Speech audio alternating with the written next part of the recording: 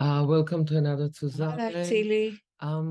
Today we want to present a film that was made by Anat Goren to Channel 13, the Israeli TV. Right. The film is following the Roman family. Their sister, Yarden Roman Gat, is among the hostages, and Anat was following the three other siblings and the cousins and the uncles and the father in their journey trying to bring their sister home. So here is the film, and see you next week. Right. Bye. Bye, Tilly.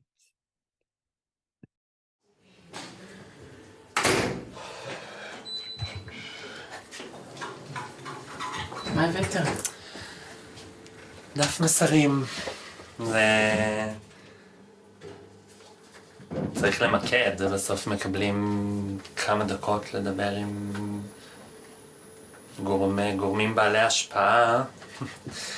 מי ידע שכל מילה שאני סתם בן אדם אגיד תצטרך להיות בול בפוני, אז לא לשכוח, להודות להם על הביטויים שכבר הם מבטאים, שהם עומדים לצידנו, אבל זה כאילו צריך, בזמן קצר צריך להיות מאוד ממוקדים. לא ממש צריך לעשות חזרה, כל היום אנחנו מתראיינים זה כבר כל הזמן בין שזה כבר נהיה אוטומט, כי כבר סיפרת את זה 1000 פעם. כן. לזה שככל שאתה מספר את זה, זה כאילו עוד יותר הזוי שזאת המציאות שאנחנו נמצאים בה. המציאות של המשפחה שלי. שבוע מהשבת ההיא אנחנו מגיעים למשפחת רומן. גלילי נייר חום עמוסי משימות נפרסים כל בוקר לאורך חלונות הבית. המשפחה והחברים כולם מגויסים, ותמונה אחת ביניהם של אמא ובת וים. חבר'ה, הקנצלר בוודאות מגיע מחר. זה קורה, אין פה שאלה. דיברתי עם רון השגריר ולידו. מה הדבר הבא בלו"ז שלי? יין מ-R&D ב-11:15. On Saturday morning we all woke up to, let's say, routine alarms. I just texted my sister to make sure that they are in the shelter. We decided we're going to talk every half an hour. The last time was at 10. She felt guilty that she didn't manage to bring the favorite teddy bears into the shelter. Then I kind of tried to calm her down, say it's okay, you will meet the teddy bear when you go out. Geffen did meet the teddy bear, she just still haven't met her mother since then. גילי, דיברתי עכשיו עם מי שאחראי על הפרוטוקול של ראש הממשלה והיית מ"פ שלו בצבא. אני הייתי בשטח עם הלוחמים בחיפושים אחר אחותי, ואני יכול להסביר להם בדיוק מה ראיתי גם בתוך הקיבוץ וגם מתוך הקיבוץ. זה יהיה מאוד משמעותי אם הוא יגיע לבארי. את כל השבוע שקדם לזה העביר גילי האח הבכור תחת אש סמוך לקיבוץ בארי. מחפש את הנקודה המדויקת ליד הגדר שבה אלון וגפן בת ה3 בידיו התפצלו מאחותו ירדן והמשיכו לברוח תחת אימת הכדורים. הנקודה בה אלון מעיף מבט לאחור ורואה את ירדן מרחוק, משוחחת על ראשה בידיה. בסריקות הראשונות שהן היו רחבות לא מצאנו כלום, אז ביקשתי מאלון שיחזור כדי שיורה להם בדיוק איפה זה היה. מצאו קצת טביעות רגליים שחשבו שהם שלה, כאילו שבהתחלה זיהו אותם שלה, מצאנו את העץ שהסתתרה בו. גילי אמר אוקיי, אין קבוצ, אין דם, אין מאבק. ממה שאנחנו רואים, ההנחה הכי סבירה זה שהיא נתפסה כשהיא הסתתרה בעזה. ומשם, מאותו רגע, למעשה התחלנו. זה לירי. זה אבא שלו, זה חמאס גפן. וואו. כן, ואני מאוד גאה בזה. הם 4 אחים, גילי וירדן, לירי ורוני. 2 אחים, 2 אחיות ואבא ג'וני. משפחה מהסוג הזה שנדבק לאגרוף. עכשיו כשהאגרוף חסר, לכל אחד יש תפקיד. גילי ברצף רעיונות לחול, רוני מנסה להשתחל לביקור של קנצלר גרמניה, ולירי בין צילומים לטובת הקמפיין ושלל פרויקטים שומר על גפן. אבא של גפן אלון הולך ובא. יומיים לפני כן התבשר שאימו נרצחה. אחותו גם היא חטופה בעזה, וירדן. הצעצועים של גפן מכסים עכשיו את הסלון של סבא ג'וני, ודעתה מוסחת בגן המשחקים למטה. השארתי את גפן בגן משחקים, באתי, חייכתי, הורדתי את החיוך כי אסור לחייך. זה דיסוננס מאוד קשה, אני כאילו במציאות של משחקים וחיוכים וצחוקים אז באתי, הסתלמתי ואני אחזור, מוצצים בכיס. איך היא איתה היום? היא מדהימה. מדהימה. לא כל כך שואלת שאלות, נראה לי שהיא גם יודעת שהתשובות הן לא כתובות. משהו ברגעים הראשונים שאלון, לא יודע מה הוא אמר לה שם, ברגעים הראשונים שהם מתחבאים, שהסביר לה את כל התמונה, ומספרת את הסיפור. מספרת מה קרה בבארי, שיש שם בלגן, שאנשים רעים לוקחים אותך מהבית, אבל היא לא נוגעת בקור, היא לא איפה אימא. כשאלון ביום שני ירד לשטח להראות לצוותים את המקום עצמו, אז היא אמרה לי, אבא הולך לחפש את אימא. היא הלכה לאיבוד ומרגישה שהוא יחזיר אותה, הוא ימצא אותה. ויש בה תקווה, כאילו כל פעם שדופקים בדלת אני מרגיש שאני ליבי מחסיר פעימה בשבילה יותר ממנה. היא רצה ופתחת את הדלת, וכנראה שהיא מאוד מאוד תשמח אם זאת תהיה אימא, אבל זה לא שהיא בוכה כשזאת לא. היא לא ראתה את הסרטים, היא לא יודעת שאנחנו סרט הוליווד. היא לא יודעת שאף אחד לא היה יכול לכתוב תסריט הזוי ואימתי וכואב כמו התסריט שקרה לנו. היא מבחינתה, ככל ש... כאילו אני מתכוון. זה יותר טוב מה שעכשיו העלית. זה רעיון טוב, זה פשוט רעיון טוב. ראש מועצת קריית 4 זה אי אפשר לתאר. שזה אי אפשר לתאר שזה קורה, באמת. אז זה דבר אחד חשוב, עם חברים טובים. והדבר השני, אני חושב שכדאי לכולנו, לדעתי, על סוף הלחימה, לשים בצד. אחד הפחדים הגדולים שלי לגבי ירדן זה שהיא מופקרת איפשהו. כאילו, אני לא מרגיש שהם בהכרח כל כך מאורגנים. אז כאילו, הפחד שהיא פשוט נמצאת כאילו עם עוד איזה שני אנשים או לבד, ועם איזה טרוריסט שלא יודע מה עושה לה, כאילו, ואולי צריך לשרת אותה. העובדה שאולי הם רואים בה כאיזשהו או נכס או פחד מאוד גדול, כאילו, מעוד ממשלה, שהם ידאגו לדעת איפה היא. שהם ידאגו לשאול, זה לא בהכרח בהקשר הזה שהם לא רואים את כולם כמקשה אחת, שאולי ישחררו אותה קודם. אני קצת מתקשה להאמין שזה יקרה. וגם אם זה יקרה, אנחנו לא נרפה כאילו מזה שישחררו את כולם. ירדן היא אחת ממאות חטופים וצריך למצוא ייחוד, איזו זווית אפקטיבית לפעול בה. יש לה אזרחות גרמנית וזאת התוכנית, להפעיל לחץ על הגרמנים כמתווך מול הקטרים, לטובת החטופים כולם. הוא היה Minister of Labor, Mayor of Hamburg, Vice Chancellor and Finance Minister. רוני היא סטודנטית למינהל עסקים, גילי עובד בקרן מנדל למנהיגות, ולירי הוא אדריכל שעובד בהייטק. כולם היו קצינים ביחידות מובחרות, שום דבר לא הכין אותם לפגישה עם קנצלר גרמניה, אבל עושים מה שצריך. Are you nervous because it's the high-ranking politician, it's the German chancellor? Oh, no. I think that he should be more nervous than I am. But he has higher responsibility towards me than I have towards him.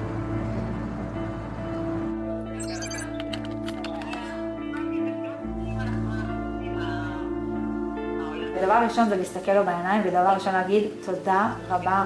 ההגעה שלך פה היא כבר כאילו כזה סוג של לגייס אותו בלי שהוא יתגייס. Why do people behave like this, like animals? I don't know. I really have no explanation for this, but...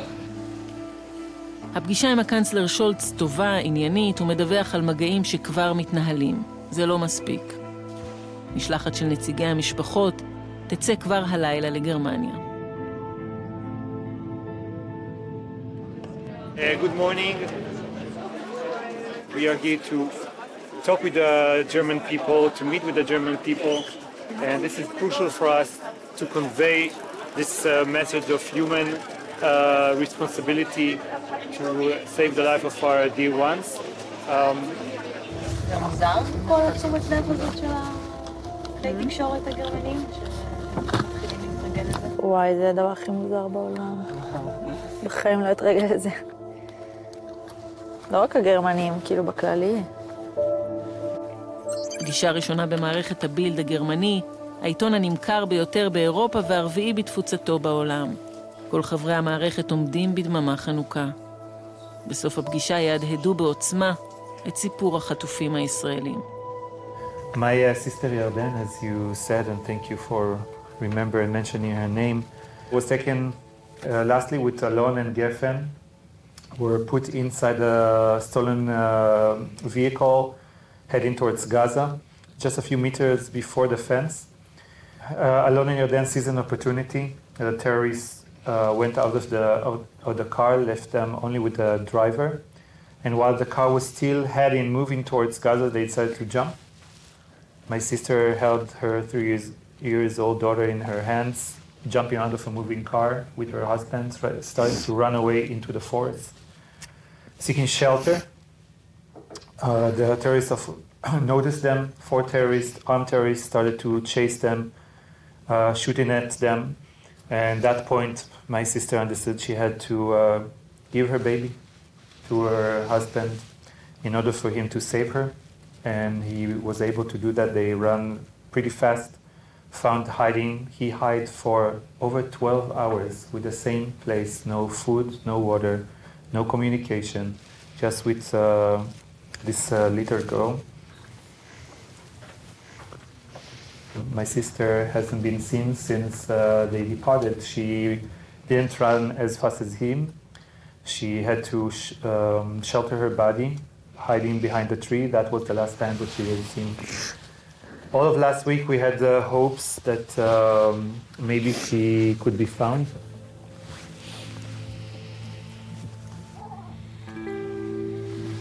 We do need you to echo our stories and to echo this message every day until their return, and we really hope it will not take many days because we need them back immediately.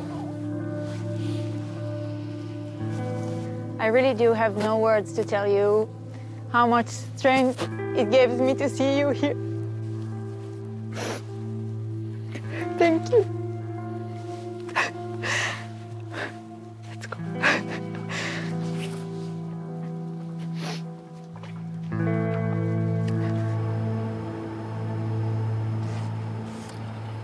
פתאום קלטתי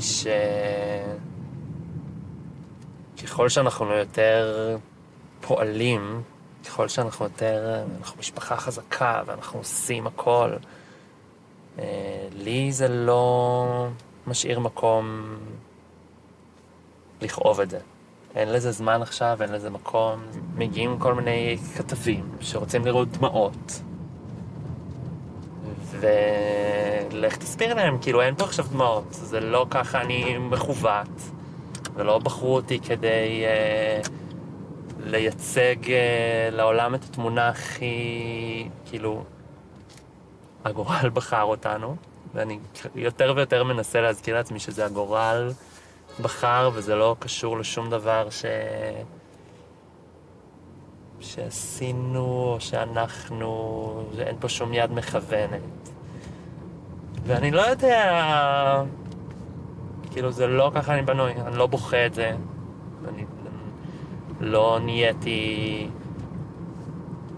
כאילו שבור על הספה עובד עצות, כאילו כל הזמן אנחנו רק אוקיי, במה לעשות, מה אפשר להזיז, מה אפשר להניע. אבל זה בעצם לא משאיר. מזה אני מפחד. בסוף לטווח ארוך צריך לאבד את הדברים. אני רואה איך אני מגן על גפן. צריך לעזור לה לספר את הסיפור. כאילו לעזור לה לתת לזה מקום. ובעצם אני מסתכל על עצמי ואני בקושי נותן לזה מקום. כשאתה מסתכל על פולארד, מי אתה מרגיש שהוא הכי ככה פגיע?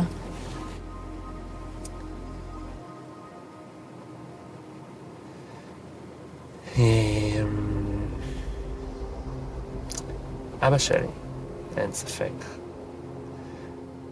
הוא ההורה שלא הצליח להגן על הבת שלו, ושאין לו מה לעשות. כאילו באיזשהו רגע שכן הצלחנו לקלף קצת שכבות. הוא אמר, אתם, הילדים שלי, יודעים שאני אעשה הכל בשבילם, שאני אבוא לכל מקום. ופה זה איזשהו קו שאי אפשר. ואז אתה מסתכל על הדור אחריו, ירדן, זה בדיוק מה שהיא עשתה. העברה הזאת של גפן לאלון, ממש בגלל הידיעה שהוא רץ מהר יותר, והוא יכול להצליח לברוח יותר טוב ממה שהיא תוכל, זה איזה משהו הורי כזה של לעשות כל שביכולתך, והוא יושב פה ואין לו מה. זה... אני רואה אותו, הוא נאכל רגשות אשם לירדן, לאמא שלי.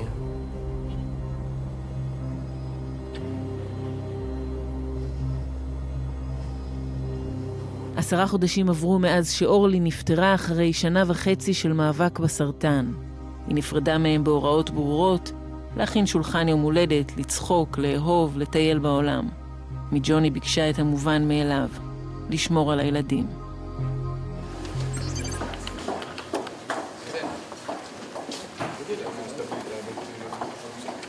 We opened a situation room in our living room. We're doing that from the exact house that my grandmother and grandfather built after they came from Germany to build a future for our family. So we have Alon and Geffen, they're in our home, but Yarden couldn't run fast enough. The last thing that Alon knows is that he had a chance to look back and see her stop, put her hands, her head, hoping that she won't be shot. Gentlemen, can we please get one picture with Lily? Good luck. Good luck to you. See you.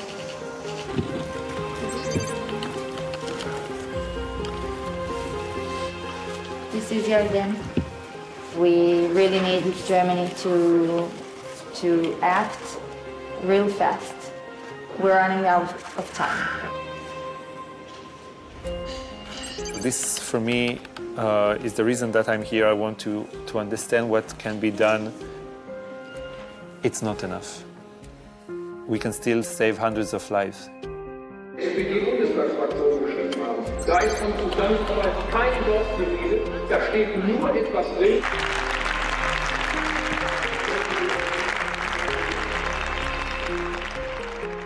זה היה לא מוצלח, הנאומים האלה. זה היה מאוד מאוד ג'נרל, כאילו הכי בסיסי של מה שאפשר לצפות ממנו. משולץ? כן, אנחנו מאוד רצינו שהוא... שיגיד משהו באופן אישי. שיגיד באופן אישי, או שייקח אחריות, או שידבר אליך, שיעשה משהו שהוא מעבר לבייסיק, כאילו שזה... אני מבין מה אתה אומר, ואני מסכים איתך. אבל היא לא ציינה שאנחנו משפחות של אזרחים גרמנים. היא לא אמרה את זה, וגם הוא לא אמר את זה. זה נכון, זה נכון. וזה חמור, אבל זה... לא מספיק.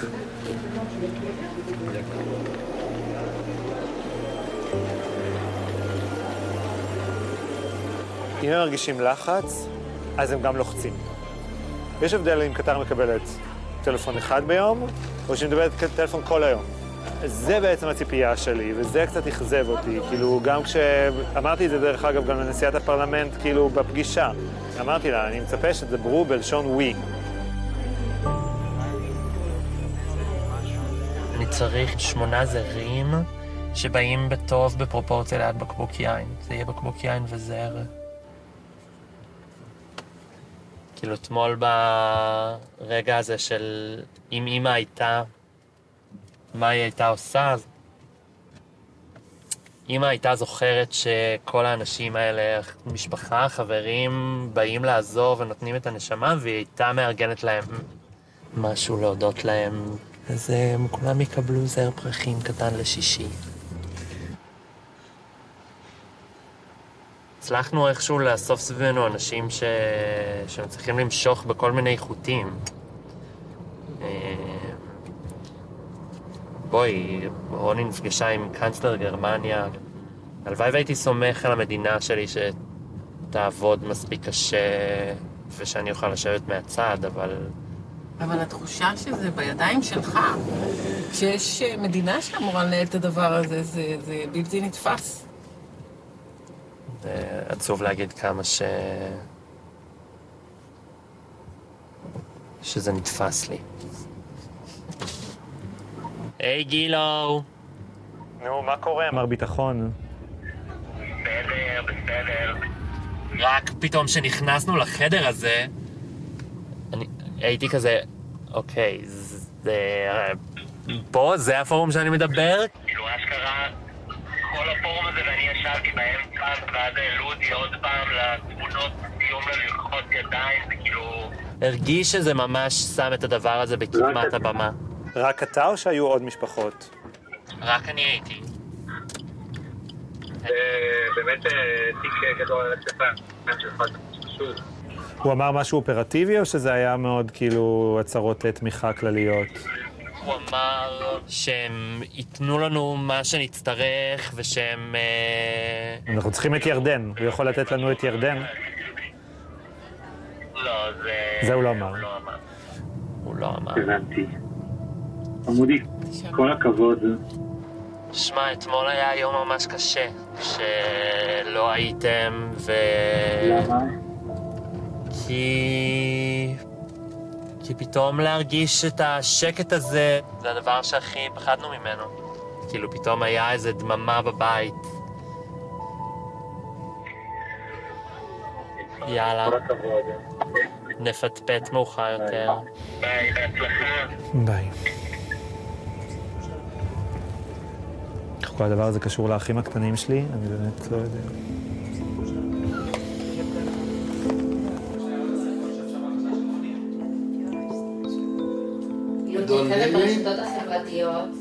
זה שאתה מול השייט הזה עמדת גאה וזה, כל החברים שלו מהשייטת רוצים להרוג אותו. תראו שאני מאוד גאה בך.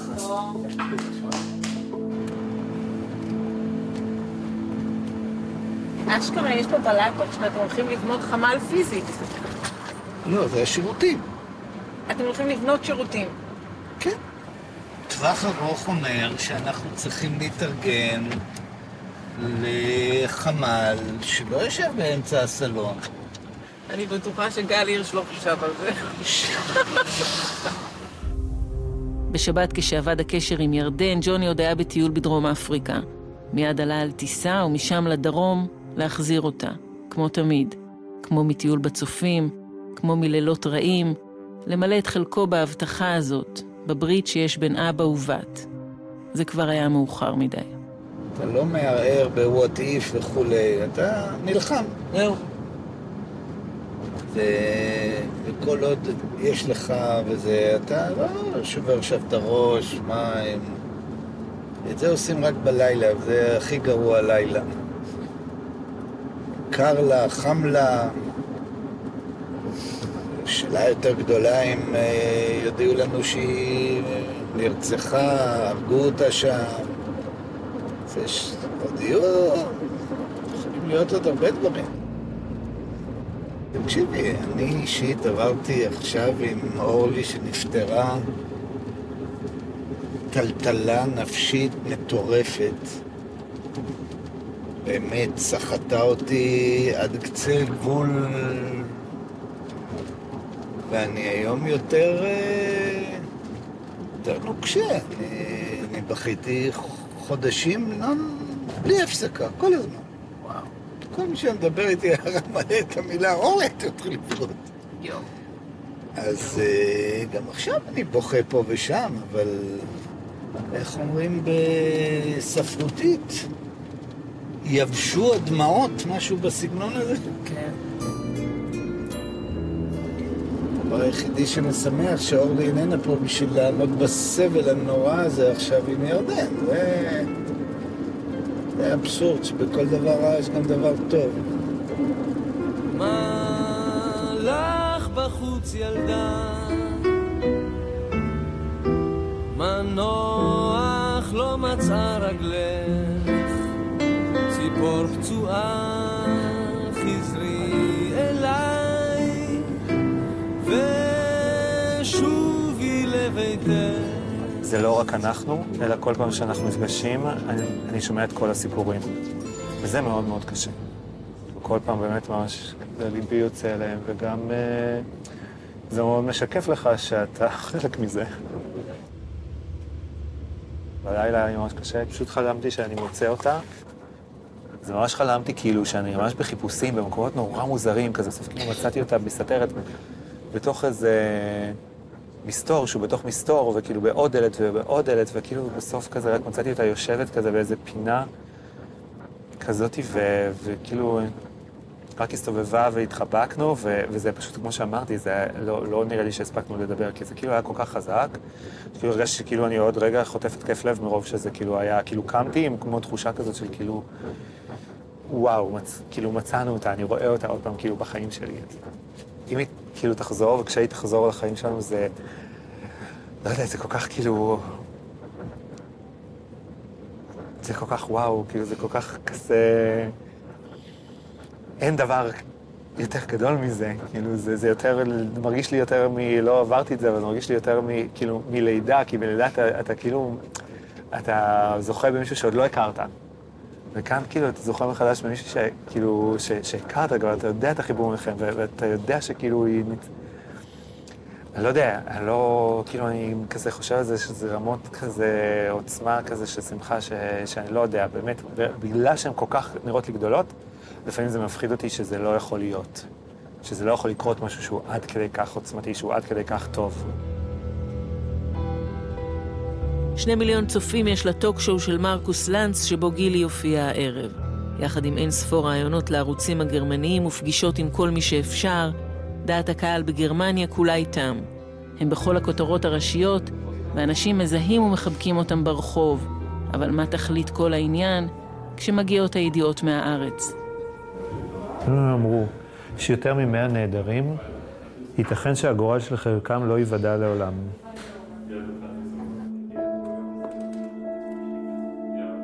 כשאימא שלי הובחנה, אז זה היה כזה 1% שהיא תשרוד שנה. וכל אמרתי לה, כאילו, מישהו צריך להיות ב1% הזה. למה לא את? כאילו, למה את צריכה להיות ב99%? את תהיי ב1%. That's Birgit. Birgit's doing the rehearsal with you. היא שרתה שנה וחצי. אותו דבר כאן, כאילו, כאן זה הרבה יותר דטרמיניסטי, זה כאילו לא משחק של זמן, זה באמת משחק של כאילו לחיות או לחדול, אבל כאן יש סיכוי מאוד קטן. למה שזה לא יהיה אנחנו?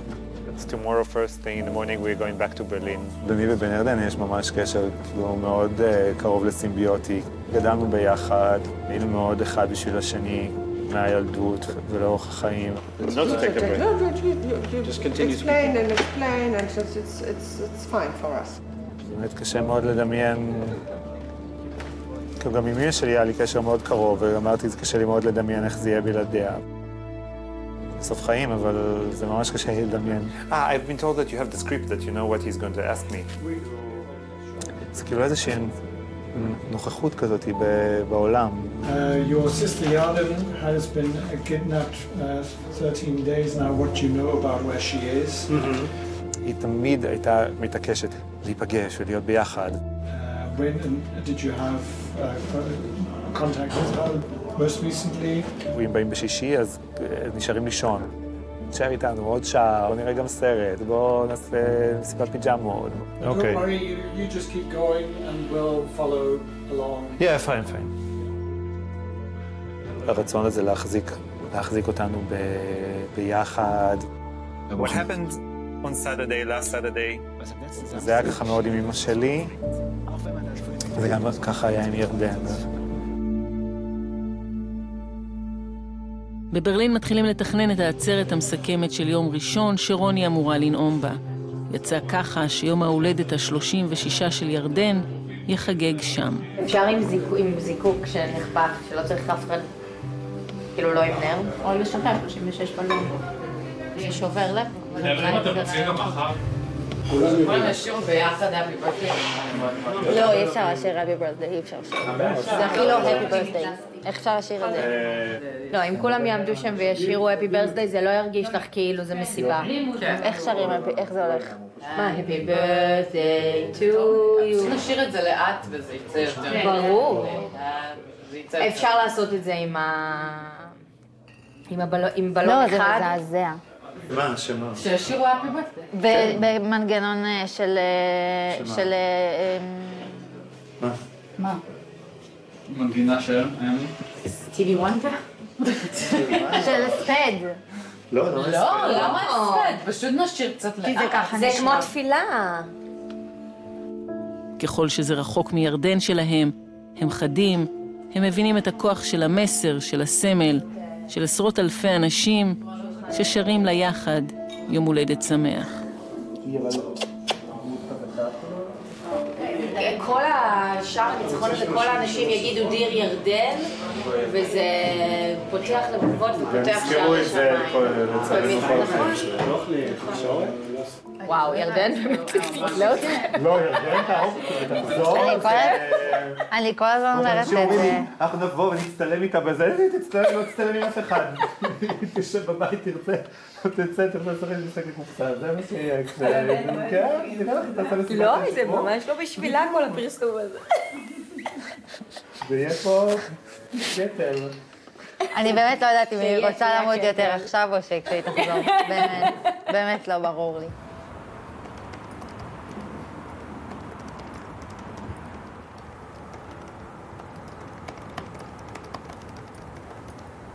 כשאימא שלי נפטרה, כל הזמן חשבתי איך אני אהיה אימא בלי אימא.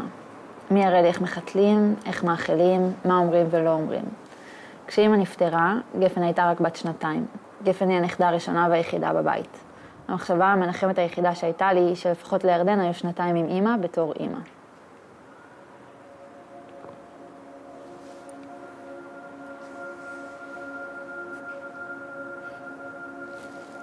כמו שאמרת, כשאימא מתה, אז כאילו היה לי את ירדן, שראיתי שהיא כבר יודעת להיות אימא, וראתה כאילו מאימא שלי.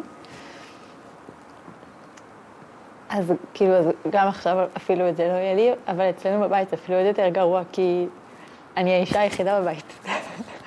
אז אני גם אשאר האישה היחידה בבית, וגם אני אשאר האימא היחידה בבית גם לאחים שלי, כאילו. נכון. זה הנאום. ואני הכי... וזה מצחיק, כי אני הכי לא אימהית.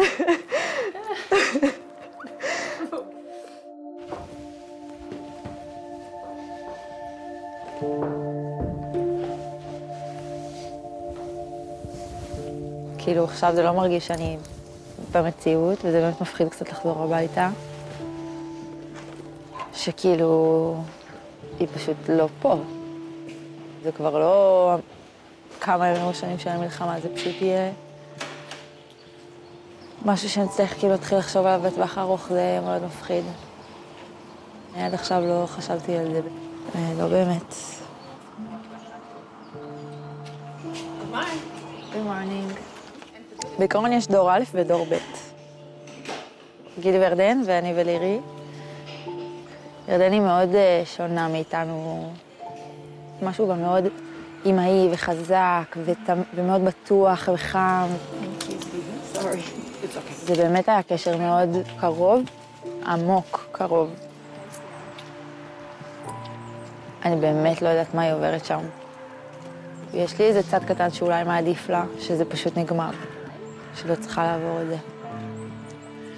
אני חושבת שאני הייתי מעדיפה למות.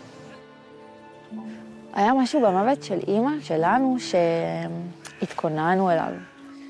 היה שם תהליך והיה שם פרידה והיה גם רגע של החלטה. כאילו בסוף אימא שלי, היא די החליטה כאילו לסיים את זה. אבל זה כאילו היה, וואי, כל כך אחר, אין איך להסביר. היה משהו בפרידה איתה שהוא כאילו הרגיש בצורה מאוד מוזרה שלם, כאילו... אני לא יודעת איך נעשה את זה. עכשיו הגענו לדירה לעשות ארוחת שישי. חזרנו מהארמון של הנשיא. כן, ראיתי אתכם מדהים. יש לך עוד מה ללמוד ולהשתפר, מותק שלי? תראה אותו! דש לגילי גם. בחזרה, ביי אבו. ראיתם מה לילי שלך? מה לי משנה? שחמאס שחרר שתי חטופות אמריקאיות. מה? וואו, ככה הוא הודיע, הוא לא ראו תמונות עדיין. מה זה הוא שחרר שתיים? זה פורפלי? מסיבות הומניטריות אולי יכולות, אין לדבר. לא, זה מפורסם בכל החדשות. כן, זה בכל החדשות. שבת שלום לכם, אנחנו בפעם שישי, היום ה-14 למלחמה, ואנחנו פותחים עם ידיעה דרמטית של הדקות האחרונות. הנה. אהוד יערי פרשננו לענייני ערבים, החמאס מודיע ששחרר 2 מהחטופות. הכל סימן טוב, לא? לא יודעת. בשבילם, כן. אוי. איזה חמודים, מאיה כתבה בקבוצה. יש תקווה. כן. חבר'ה, טלפונים אליי. Thank you very much. אני הולכת להתקשר לסוד. שבת שלום לכולם. שבת שלום. אני מקווה כל כך שבארוחת שישי הבאה ירדן תהיה איתכם בבית. אמן. אמן, אמן, אמן.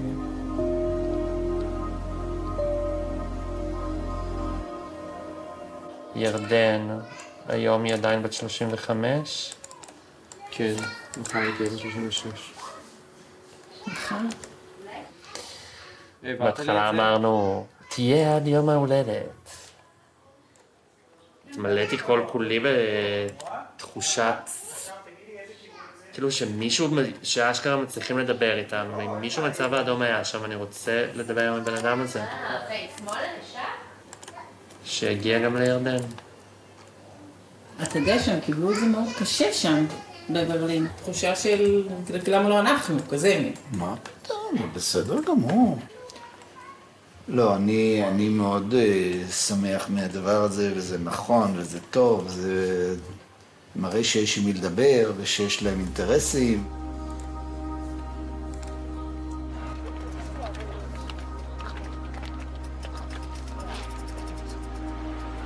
אני פשוט בשוק.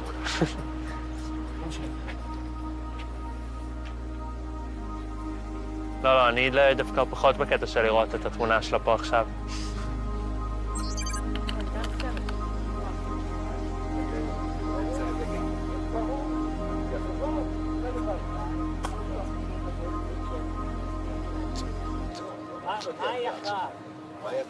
לא יודע מה דעתי על מה שקורה פה, כאילו... זה עוד שכבה של... It's really happening. איך? כל מי שחושב שעכשיו הוא ישחק לנו בפוליטיקה, כי הוא זונת קורבנות, אז הוא לא יכול להיות פה. הוא לא יכול להיות חלק עם המשפחות. אתם פשוט זונות של קורבנות. אני דודה שלא ישנה שבועיים, ואתם חצופים שאתם מכניסים פוליטיקה למאבק הזה עכשיו. ביבי צריך להתפטר. אתם חצופים שאתם משתמשים באסון שלנו, משתמשים באסון שלנו, אתם משתמשים באסון שלנו, ומכניסים פוליטיקה. לא נעים פה. לא נעים לי כאן בכלל. אתה יודע מה ציפיתי? שתעלה איזה זעקה, כאילו שיהיה פה רועש. השקט הזה לא נעים. כאילו הרבה יותר הייתי מעדיף שאנשים יצעקו כמו שהיא צועקת, זה כאילו ממלא את הוויד הזה. כאילו יש פה משהו באמת כל כך חסר.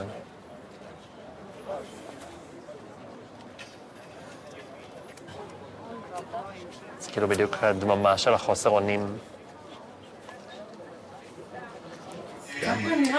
כן, קפלן יותר ער, יותר חי, יותר זועם. הדבר הזה היה כל כך עצוב. קודם כל זה מיליון ארגונים שונים. גם קפלנים חטופים. לא יודע, אבל אני לא יוצא מפה יותר. אנחנו מההתחלה ידענו שבישראל, בגלל שיש כל כך הרבה, זה לא יעבוד. יהיה מלחמות יהודים, וזה ירצה כן לתקוף, וזה ירצה נגד, וזה יתחיל להיות פוליטיקה, ואמיתית, לא יודעים מה לתת, מה הפתרון. הרי כאן הריב הוא כל הזמן, כן להיכנס, קודם להביא את השבויים, או קודם להיכנס לקרקעית. התשובה היא לא ברורה. והוויכוח הוא בא מרגשות, לא משכל או מהיגיון. לא צריך עכשיו להרוג את כל החיילים שלנו. אנחנו פוחים על 200 נהדרים, ופה יש סיכוי שהדיון הוא אם ימותו עכשיו 200 או עוד 1,000. איך אתה מצליח לשיר כל כך ריאלי? זה ג'וני. זה ג'וני? כן.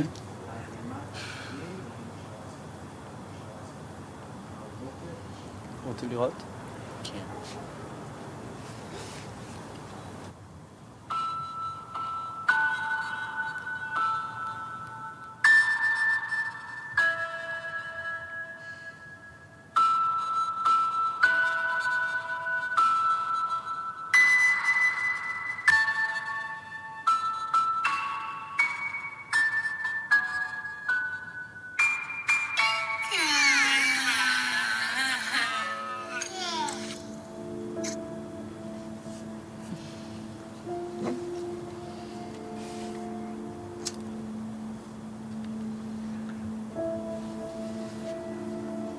מה נסגר עם החיים שלנו?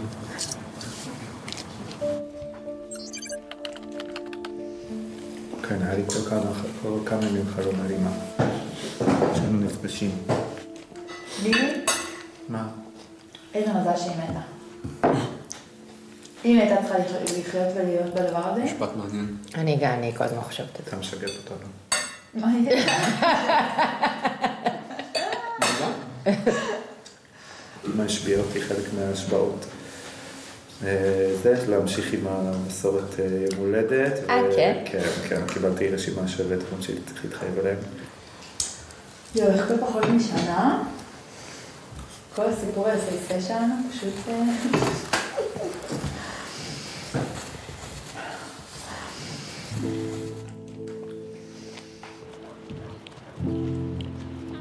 מכינים שביל כזה מהחדר אל השולחן. שביל לבבות או דרכים או גונביליה. רגע. ואז יש פשוט שולחן מתנות כזה.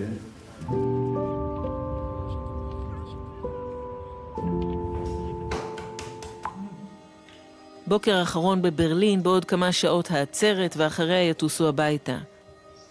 מהארץ מגיעות ידיעות על שחרור נוסף. דובר משרד החוץ הקטרי אומר בראיון לעיתון גרמני, יש דיונים שעשויים להוביל לשחרור בני ערובה נוספים בקרוב מאוד. רוני קיבלה את זה מיהודי סגל, לפני שזה יצא לעיתונות. ואני קיבלה את זה ממנו, והיא כאילו לא שלחה את זה אף אחד, מרוב שהיא כזה לא רצתה להתרגש מזה או לשמוח. הם כאלה רומנים, הם כאילו לא מתנים לעצמם להתלהב, לא מההודעה של קטר, לא מהזה, ואני כאילו יפור. גם לא נותנים לעצמם להיות עצובים. הם עדיפים, אנשים.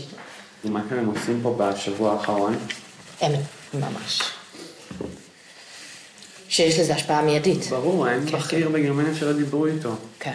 שלא שמע את רוני כאילו אומרת לו... תביא את אחותי הביתה עכשיו. כן. או שלא שמע את גילי אומר לו, אני מצפה ממך לעשות היסטוריה.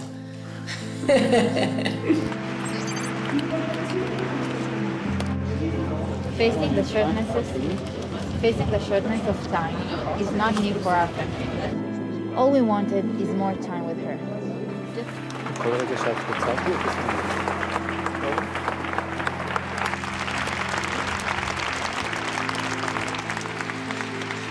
Time is running out for Yarden and for more than 200 kidnapped hostages held in Gaza. Girls, baby, grandmothers. This is the time for humanity to stand strong and defeat terrorism. It is our time, your time, to help save lives.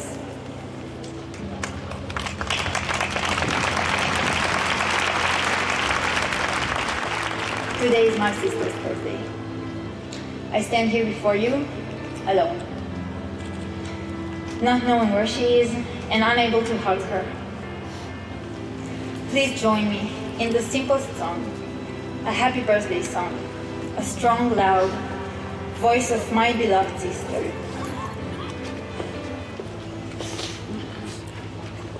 Happy birthday to you. Happy birthday to you. Happy birthday, dear Yarden. Happy birthday to you.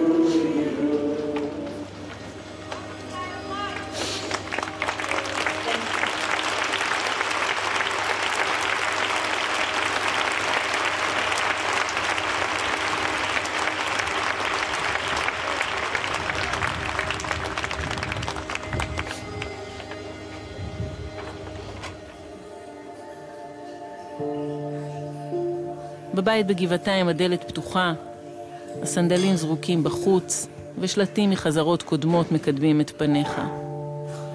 אדם זר נכנס לבית של הרומנים, הוא מרגיש שהוא היה שם כבר, שהוא מכיר אותם. הכל צבעוני וחי, הפרחים בכל הבית, התמונות. גם אדם זר שנכנס לכאן, מרגיש קצת שחזר הביתה. זה שלט שנאסוף אותה מהשדה, זה שלט שכשהם יבואו לשולחן. רגע, מה זה? זה חמל? זה לא חמל, זאת במת נואמים, ויש קהל, ויש נואמים על הבמה עם השארן בורגנבורג ברקע. כל השולחן בצים של ברלין.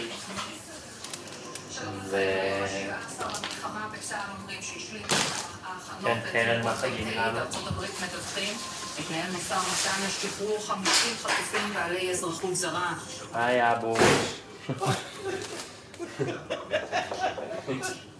הוא אמר שלשום 50, המהנדס. הוא ספר 50. נכון. כל יומיים אחד אתה אמרת. מי ייתן. אבל אנחנו עד האחרון, 222. כאילו מה עושים? איך מעבירים את הזמן עכשיו? זה זורק אותי...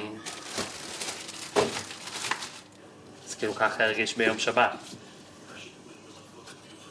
ככה של חוסר ידיעה? של חוסר ידיעה.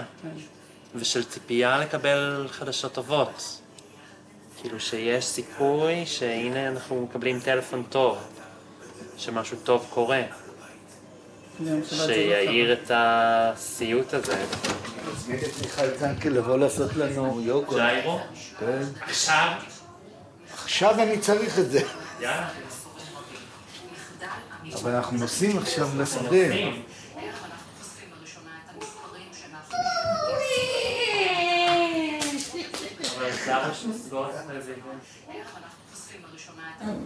אנחנו דואגים שהיא לא תראה טלוויזיה, היא לא רואה טלוויזיה בהגדרה.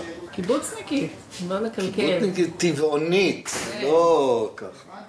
לא לקלקל אותה. הדבר הכי טבעי היה לה להסתובב 20 שעות בשטח בלי אוכל ומים, שאלון מסביר לה שזה מין משחק כזה. אז היא אמרה לו, אז למה אתה לא הבאת מים? אוי אוי אוי. כמה אתה מפחד להתאכזב? כאילו מה... כולי מפחד מהכל. עד עכשיו הייתי רגוע. זה אבל בשעות הבוקר מוקדמות. פתאום יש הרגשה של אולי תקווה אמיתית, לא על כאילו. כשאין מה לעשות או אין מידע או לא קורה כלום, אז אין לי מה להיות לחוץ, אבל עכשיו פתאום בעצם מתספקת לי, תקשיבי, הם באמת עושים שם עסקה. לא יודע, בסוף יבואו רק ילדים עם אוזן צהובה, אני יודע מה יבואו, לא יודע. זה שאמרתי לה 50, זה לא אומר שלא יגיעו 10. לא באינטרס של חמאס לשחרר 50 במכה. ממש לא.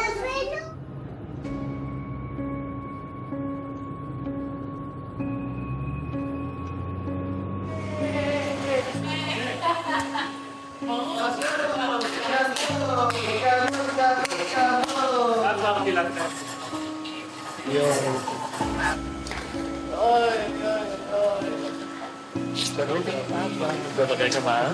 שגם מוכר לעזוב את הראשית האלה. רגע, הילדים הקטנים שלי.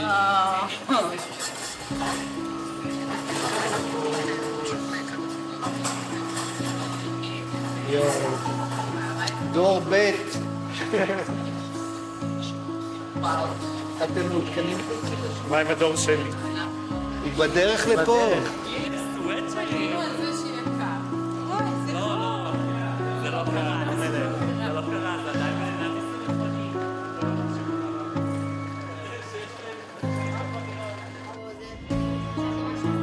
חזרה בבית. גפן כבר ישנה, והטלוויזיה דולקת ברקע. שתי חטופות ישוחררו הלילה.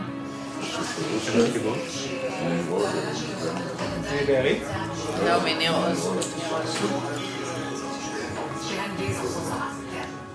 הרומנים כמו הרומנים ממשיכים בארוחת הערב.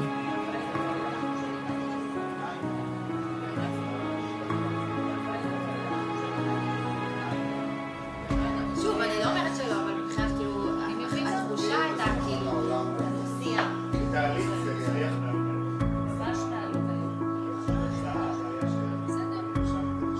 ויהי ערב ויהי בוקר יום ראשון. מחר שוב יחזור החמה לעבוד. הרעיונות, התאומים, הקמפיין הבינלאומי ברשת. בואי ניסע! גפן יד ביד עם אלון תתחיל גן חדש, קרוב לבית של סבא ג'וני. יאללה, בואי נעבור.